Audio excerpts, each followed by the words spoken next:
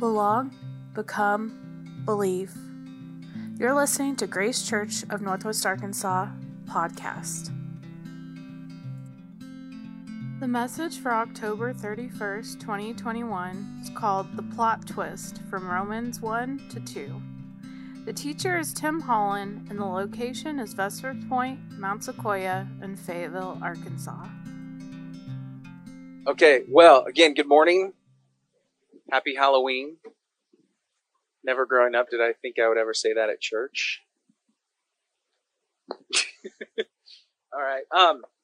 So today does bring up a lot of memories. I know not everybody grew up the same way that I did.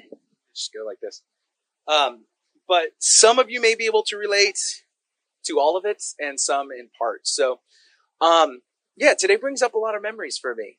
Like, the church and family I grew up in, we didn't really celebrate Halloween, because it was a time of year more so to talk about Satanism and witchcraft and demons coming out of jack-o'-lanterns, but only if you lit the candle because somehow that summoned them. How bobbing for apples was a pagan practice instead of just dunking your head in a spit-filled water vat to bite at gross, mealy apples. So instead we separated ourselves from the pagan holiday of Halloween. We didn't carve our pumpkins, we painted them. And instead of trick-or-treating, we got our candy at the church's Halloween alternative night. Anybody have one of those? Okay.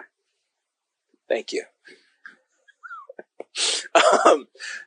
But the Halloween alternative night was also on October 31st. So just in case we wanted to double dip into the occult, it wasn't an option. The only caveat was that you couldn't dress up as a ghost, a witch, or a devil unless it was the biblical one. I'm thinking that may have been acceptable. But looking back, it feels like this was just yet another missed opportunity to get to know our neighbors and just to be normal kids in the community.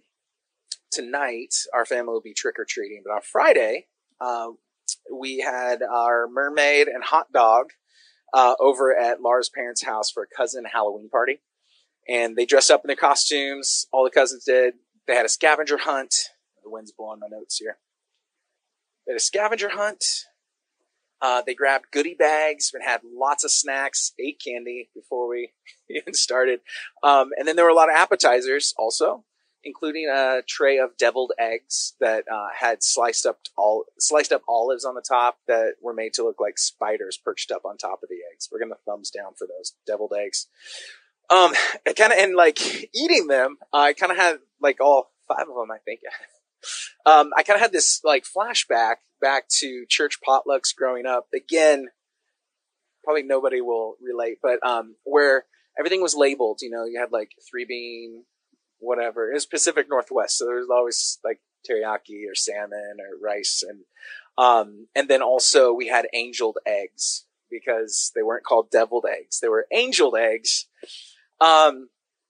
This was essentially a way to redeem the yuck and the yum, as if squishy cold eggs mixed with that already smelled like sulfur, then mixed with mustard, weren't already somehow deviled.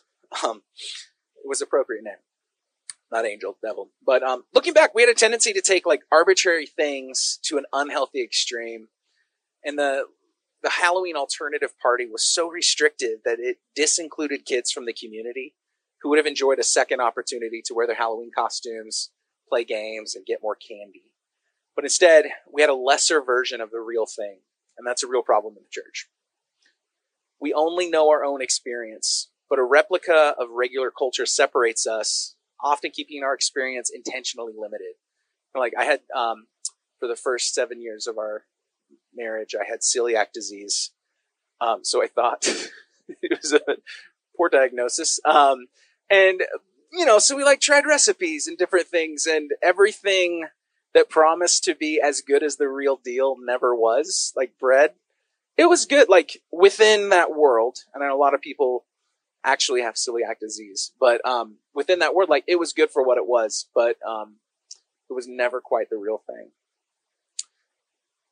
So that experience, as well as the experience of a replica of culture, a replica of something real that other people experience, as well as shared cultural values and social norms, They helped us understand, or help us understand the world around us, and they also inform how we interpret and understand Scripture. So it's no surprise to me that the kid that I was who ate angel eggs dressed up as a Bible for Halloween. I was really into salty at the time also when I did that costume. And pledged to his mother at 14 years old that he would never let alcohol touch his lips. She responded by saying, well, you don't want to limit yourself. I may have shared that before. That's a different story. But that's who I was. So it's no surprise that I developed a more limited and prescriptive read of Scripture. So for the past 2 months, we've been going through a series called Reading Romans Backwards. And it's allowed us to approach, I'm so sorry, guys. It's allowed us to approach Romans from a different perspective and context that isn't subject to the all too common conception that standardizes Paul's doctrine of salvation. Sweet. Thank you. So it doesn't standardize Paul's teaching to this like very common message that it's just salvation. And it removes the message later on that there's a social context. So like it limits the reading of Scripture. Reading it backwards has really opened up my eyes. The lead up in chapters 1 and 2 of Romans are often used to manipulate a message that is actually about unity, about breaking down structures of power and privilege, about lived theology that forms us into being more like Christ. And being like Christ is not to be a spiritual image, a spiritual splitting image of the guy. It's more, in the words of Leonard Sweet, it describes the whole message of Jesus' life was not, let me show you how to be more spiritual. Rather, it was, let me show you how to be authentically human. He says again, don't be an imitator. Let Jesus be himself in you, making you into your true self. This is what it is to be in the image of Christ. And for me, the reason this Reading Romans Backwards approach has been so special is because historically, the way I've interpreted the opening of this book distracted me from the actual content that follows. Reading it backwards, now that we're at the beginning, allows us to better understand the lead-in. Like epidemiologists searching for patient zero, we're looking back at where it all started in order to understand why and how. Without this backwards contextualization, so much of it can get lost in legalism, Christian pop culture, and bumper sticker theology. So if I were to rewind the clock by 10 or 20 years, my read of this intro to Romans and Paul's framing up of the entire letter happened in 2 parts. So part 1 was Romans 1:16. For I am not ashamed of the gospel, for it is God's power for salvation to everyone who believes. So I'm going to sing a little here. Do you guys remember this song? No way we are not ashamed of the gospel of his name. Yeah, Jennifer's holy hands are lifted high to the name of Jesus Christ. Who sang it? Yeah? Carmen. You guys remember Carmen? Okay. So it was Carmen's song, and it reminded us that we had nothing to be ashamed about for being a Christian. When taken to an extreme, this is a posture that quickly turns into pride and arrogance. And sometimes, for some people, even a license to act like a turd under the banner of Jesus, and then cry persecution when people try holding you accountable. And that's kind of like when I made my entire lunch table in junior high pray before their meal. They didn't necessarily want to, but just in case they pushed back, I was ready to cry foul, play the persecuted Christian, and find another table. Again, they didn't actually they just thought I was weird, and it made making friends outside of youth group kind of hard. So part 1, in my understanding of how Paul was framing up this book, was that even when we are persecuted because of Christ, we have nothing to be ashamed of because we are right. Might seem like an extreme, but it was also influenced by a similar limited reading of other passages. It was this separatist angle that really allowed me to dig into this next part. So part 2, my understanding of how it was framed up. And hang on, this is a longer passage, but it's going somewhere. So Romans 1:24-32 reads, Therefore, God gave them over in the desires of their hearts to impurity, to dishonor their bodies among themselves. They exchanged the truth of God for a lie and worshiped this and served the creation rather than the Creator, who is blessed forever. Amen. For this reason, God gave them over to dishonorable passions. For their women exchanged their natural sexual relations for unnatural ones, and likewise the men also abandoned natural relations with women and were inflamed in their passions for one another. Men committed shameless acts with men and received in themselves the due penalty of their error. And just as they did not see fit to acknowledge God, God gave them over to a depraved mind to do what should not be done. They are filled with every kind of unrighteousness, wickedness, covetousness, malice. They are rife with envy, murder, strife, deceit, hostility. They are gossips, slanderers, haters of God, insolent, arrogant, boastful, contrivers of all sorts of evil. We're still going. Disobedient to parents, senseless, covenant breakers, heartless, ruthless. Although they fully know God's righteous decree that those who practice such things deserve to die, they not only do them, but also approve of those who practice them. Got it. We'd read this passage and call it good. Don't be ashamed of the gospel, and outsiders are sinners. That's how it was framed up for me. And outsiders being sinners also, and this is harder to admit, it also included cultural Christians and people from churches that didn't really follow Jesus like we did because they approved of all those things. This was the lens through which I saw Romans, but the joke was on me. I missed the plot twist because I stopped reading at the end of chapter 1. Plot twists they disrupt things in a story, particularly details and outcomes that the audience thinks they've already figured out, which, in my context, growing up, we had totally figured out where Paul was going in Romans. Plot twists are also highly effective in stand-up comedy. So there it comes in 3 parts. Plot twist describes a need or a problem in stand-up, right? Need or problem. Then it gets people on board with something relatable that they can connect to. And then they turn it on its head and knock everybody off balance. So for example, in one of Steve Martin's earlier bits, he talked about giving his cat a bath. So I'm just going to read the quote.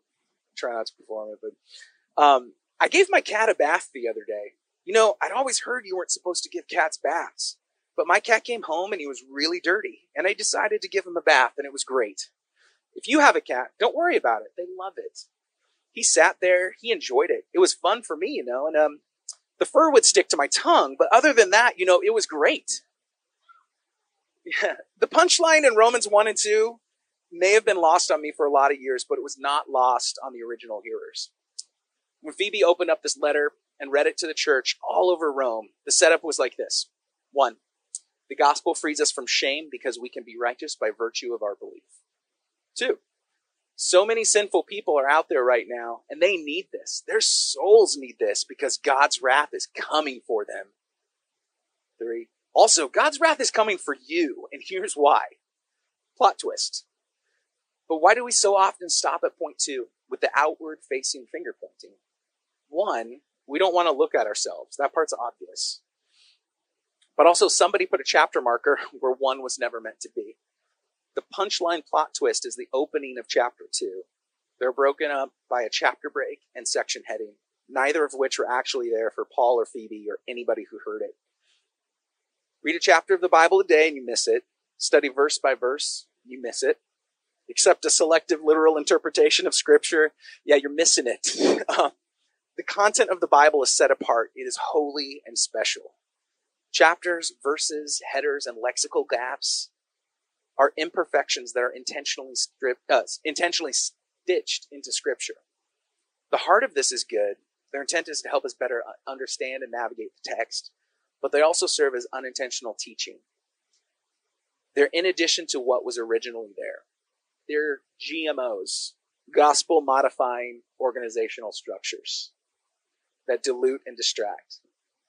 In the words of Gracie Allen, never place a period where God meant to place a comma. Scripture is holy, but its formatting and organizational structure leaves us wanting. And there's nothing holy about those GMOs. And we don't need to pretend that there is. So let's try this again without the break in the chapters, the legalism and angeled eggs. And this time with the plot twist included. So part 1, the need or problem. I am not ashamed of the gospel. So Romans 1:16-17 reads, I am not ashamed of the gospel, for it is God's power for salvation to everyone who believes. To the Jew first and also to the Greek. For the righteousness of God is revealed in the gospel from faith to faith. Just as it is written, the righteous by faith will live. For so many, the gospel, or the term sharing the gospel, is about God's plan for salvation. My friend Daryl Harvey is quick to remind people that it's not about that. The gospel is the story of creation, fall, redemption, and restoration. We can't make the gospel about something it is not, then sing about how proud we are that we've got this thing that makes us special over others. It's not a salvific step-by-step. That's what cults offer. Jesus does not. Instead, in Romans 1 and 2, Paul is talking about how he's excited to see these people he has heard so much about, so that he can share with them and see in them the fruit of the story of creation, fall, redemption, and restoration, and how it has been revealed in Christ for both the Jews and the Romans, who couldn't be more different, more at odds, or more misaligned outside of a shared belief in the gospel with Jesus as Redeemer. Paul is embracing this mashed up merging of worlds because it is only in Christ that things like this happen. This is the power of the gospel. The need or problem that Paul and Phoebe put out there in Romans 1:16 through 17 was about shame. Another translation reads verse 16 as, I do not have shame from the gospel. Then verse 17, God's righteousness is revealed in the gospel, and the righteous by faith will live. Better translated, those who are righteous by virtue of faith will live. It doesn't just cover the shame like the law did from the moment God first sacrificed living things to cover the shame of Adam and Eve. It removes shame. There's nothing we can do to earn righteousness, and in Christ redemption has come. Framed up like this, Paul isn't saying, hey y'all, I'm not embarrassed by Jesus and here's the Romans road. He's literally stating, I do not have shame. And he owns this throughout his writing across the New Testament by openly sharing about his shortcomings. Redemption in Christ frees us from shame. And then part 2, relatable connection. So all those sinful people. In Romans 1:29 through 32, again, I'm going to read this. It's less of the full version from before, but I think it could use a reframe. So they are filled with every kind of unrighteousness, wickedness, covetousness, and malice. They are rife with envy, murder, strife, deceit, hostility. They are gossips, slanderers, haters of God, insolent, arrogant, boastful, contrivers of all sorts of evil, disobedient to parents, senseless, covenant breakers, heartless, ruthless. Although they fully know God's righteous decree that those who practice such things deserve to die, they not only do them, but also approve of those who practice them. So I already covered this, but here you can imagine the original hearers sitting there wanting to hear even more about those people. It's like when you have a problem in your relationship and talk with your partner about your friend's problems and theirs, because their problems are a little bigger. Or really, it's just easier to talk about somebody else. Then comes part 3, which is the plot twist. All those sinful people means you. Romans 2:1 through 4. Therefore, you are without excuse, whoever you are, when you judge someone else. For on whatever grounds you judge another, you condemn yourself. Because you who judge practice the same things. Now we know that God's judgment is in accordance with truth against those who practice such things. And do you think, whoever you are, when you judge those who practice such things and yet do them yourself, that you will escape God's judgment? Or do you have contempt for the wealth of his kindness, forbearance, and patience, and yet do not know that God's kindness leads you to repentance? Plot twist. Paul and Phoebe drew them in, then turned the whole thing on its head.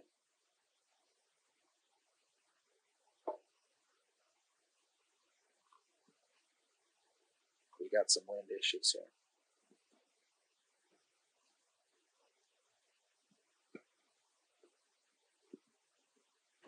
Thank you. But going back to part 1, there's no shame, no individual effort to make oneself clean, because righteousness comes from belief. Full stop. So even though they turned it on its head, it was still framed up by the fact that there's no shame. It disarmed them. They may have been a little shocked, but they were able to go back to the place like redemption has come. Our shame is taken away. It's not just covered. So whether outsider or insider, we are in equal need of grace, and we have equal access to righteousness by faith in Christ Jesus. A few weeks ago when I spoke about Christoformity, I shared about the schism between the Jewish and non-Jewish believers in Rome, and how the groups were referred to as weak and strong in equally derogatory ways. Opening up the letter by evening the playing field between outsider and insider set up the case later made for the weak and strong to accept one another as siblings in Christ. In his Reading Romans Backwards commentary, Scott McKnight frames up Romans like this. Romans is about privilege and power. Paul's gospel deconstructs power and privilege. Paul's lived theology turns power upside down and denies privilege. That's how the letter opens. It gets everybody on board, then throws them off balance to have a real conversation. McKnight goes on to say that Paul's lived theology is about peace in the empire, and it is a radical alternative to Rome's famous Pax Romana. And for those, high school is a long time ago for me. Pax Romana was an imperial peace that spanned 200 years and started with Caesar Augustus and ended all the way through Marcus Aurelius. Little historical side note, the term Pax Romana was coined, it means Roman peace. It was coined during the reign of Emperor Augustus.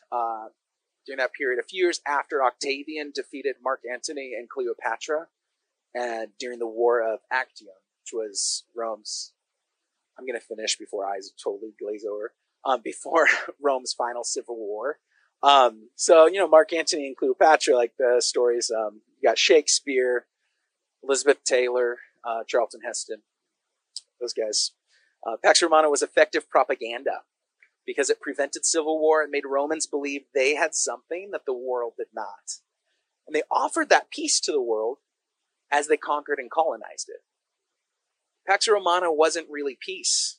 It was control and subjugation. It was safety and stability for Rome and its citizens, but offered little for those outside its borders. So what is the alternative that Paul was proposing? Relinquishment of control over others and liberation. Cessation of judgment, a turn toward introspection, and freedom from shame. So our family loves the show Bluey. If you haven't, you guys know Bluey? That's a Disney show. If you haven't seen it, it's awesome. It's not just for kids or parents. It's a universally funny and surprisingly moving animated show about a family of Australian healers. And I don't mean like shaman. It's like the dog, the healers, blue healer, red healer. And it teaches kids how to name and work out big feelings and reminds the rest of us that we need to as well. Highly recommend. But in one episode, Bluey and her sister Bingo cover themselves in blanket shawls to play grannies. We're going to be going to the market to buy cans of baked beans. After Bingo trips on a can of beans and falls on the floor, she pops up, drops her blanket shawl, and starts flossing. Who knows how to floss? I'm being told I need. So I've been practicing. So it's a little like this. Right? So it's like.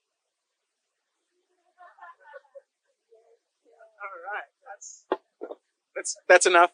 Yeah, she's gonna ignore me for a week or two. So in response to this, her big sister yells. So Bluey yells, "Bingo! You have to play properly. You can only do what grannies do. Grannies don't floss." Bluey is being dogmatic about the seemingly well-known fact that grannies cannot floss, which really upsets Bingo because all she wants to do is be a granny who can floss. So Bluey takes Bingo to their mom to set her straight and confirm that grannies can't floss. Not sure how to answer. Her mom says,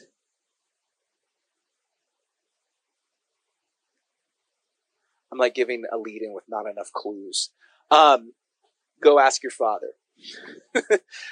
Who also admits that he doesn't know. So the girls go to their room. They call up their grandmother on the video, do a video call with the grandmother. And to Bluey's delight, her grandmother has no idea how to floss, which causes Bingo to become upset and walk away. Bluey's excited to be right, but is confused by Bingo's response. So she goes back to her mom and asks why Bingo won't play with her. Mom, I said grannies can't floss, but Bingo said they can. But I was right. We rang Nana and she couldn't floss. But Bingo won't play with me. I don't understand. In her response, her mom says, well, love, you need to ask yourself a question. Do you want to be right? Or do you want Bingo to keep playing? So Bluey starts running away, or walking away, then runs back quickly and asks, can't I have both? Unfortunately, a lot of us hold this attitude of wanting it all. We want to be right, and we want others to keep playing with us. We want to offer compassion and love, but we also want to do it on our terms, without the challenge of interchange or shift in outer posture. The church often sits in judgment, trying to befriend a world that we offend with our obsessive need to be right, all the while wondering why they won't accept the truth of their wrongness. This is what Bluey didn't get about grannies. She thought if only she could prove to her sister Bingo that she was wrong, then Bingo would give up the fight and stop flossing so they could play properly, which meant that they would play according to the parameters Bluey had set, which had no consideration for the uniqueness her sister brought to play. At too many churches, we say all are welcome, but once people step in, they're often met with a clipboard to assess their fitness for belonging and to control and limit access. I once heard about somebody at a friend's church who was told that she couldn't be part of the coffee ministry because she was living with her boyfriend, and they wouldn't let her help make that delicious deviled church coffee or set out the powdered creamer because she was in sin. She was just trying to get involved and find her place. At the end of the Bluey episode, Bluey wants to make it right with Bingo, so she calls her granny back and teaches her how to floss. It's pretty awesome. Then she brings the screen to Bingo to show her that she had been wrong. Even if grannies can't floss, they can learn how. We've got to let go of control and our need to be right, to acknowledge, where's Alex? To acknowledge that people can adapt and learn just like we have. And so we're left with the same question that Bluey was. Do we want to be right, or do we want to keep playing together? So, yes, exactly. All right. So we're going to go into a time of communion now. Thanks for coming up. So go ahead. Alex is going to play a song. We'll sing, and then I'll come back up and no, do it right now. Okay. All right, so on the night he was betrayed, Jesus sat with his disciples. They had a meal. They broke bread. And Jesus passed the bread around and said, "This is my body. Whenever you eat, do this in remembrance of me." Then they passed the cup, drank. And he said, "This is my blood. Whenever you do this in remembrance of me." So as you take communion, just remember there's no shame. That Jesus, like that whole thing was about redemption. That we don't have to cover our shame. It's just wiped clean, wiped away. Can't boil it down to a song lyric about being washed in the blood, because that doesn't cover. There's so much more to it. It's a lot bigger, but there's no shame in the gospel. It's not meant to bring shame. So let's just reflect on that today as we take communion. Our family, with our kids, we like to say, "Thank you, Jesus," and "I love you, Jesus," as we take the bread and cup. So whatever works for y'all. Thank you for listening to Grace Church of Northwest Arkansas podcast. You can find more about us online at gracechurchnwa.org. Grace and peace.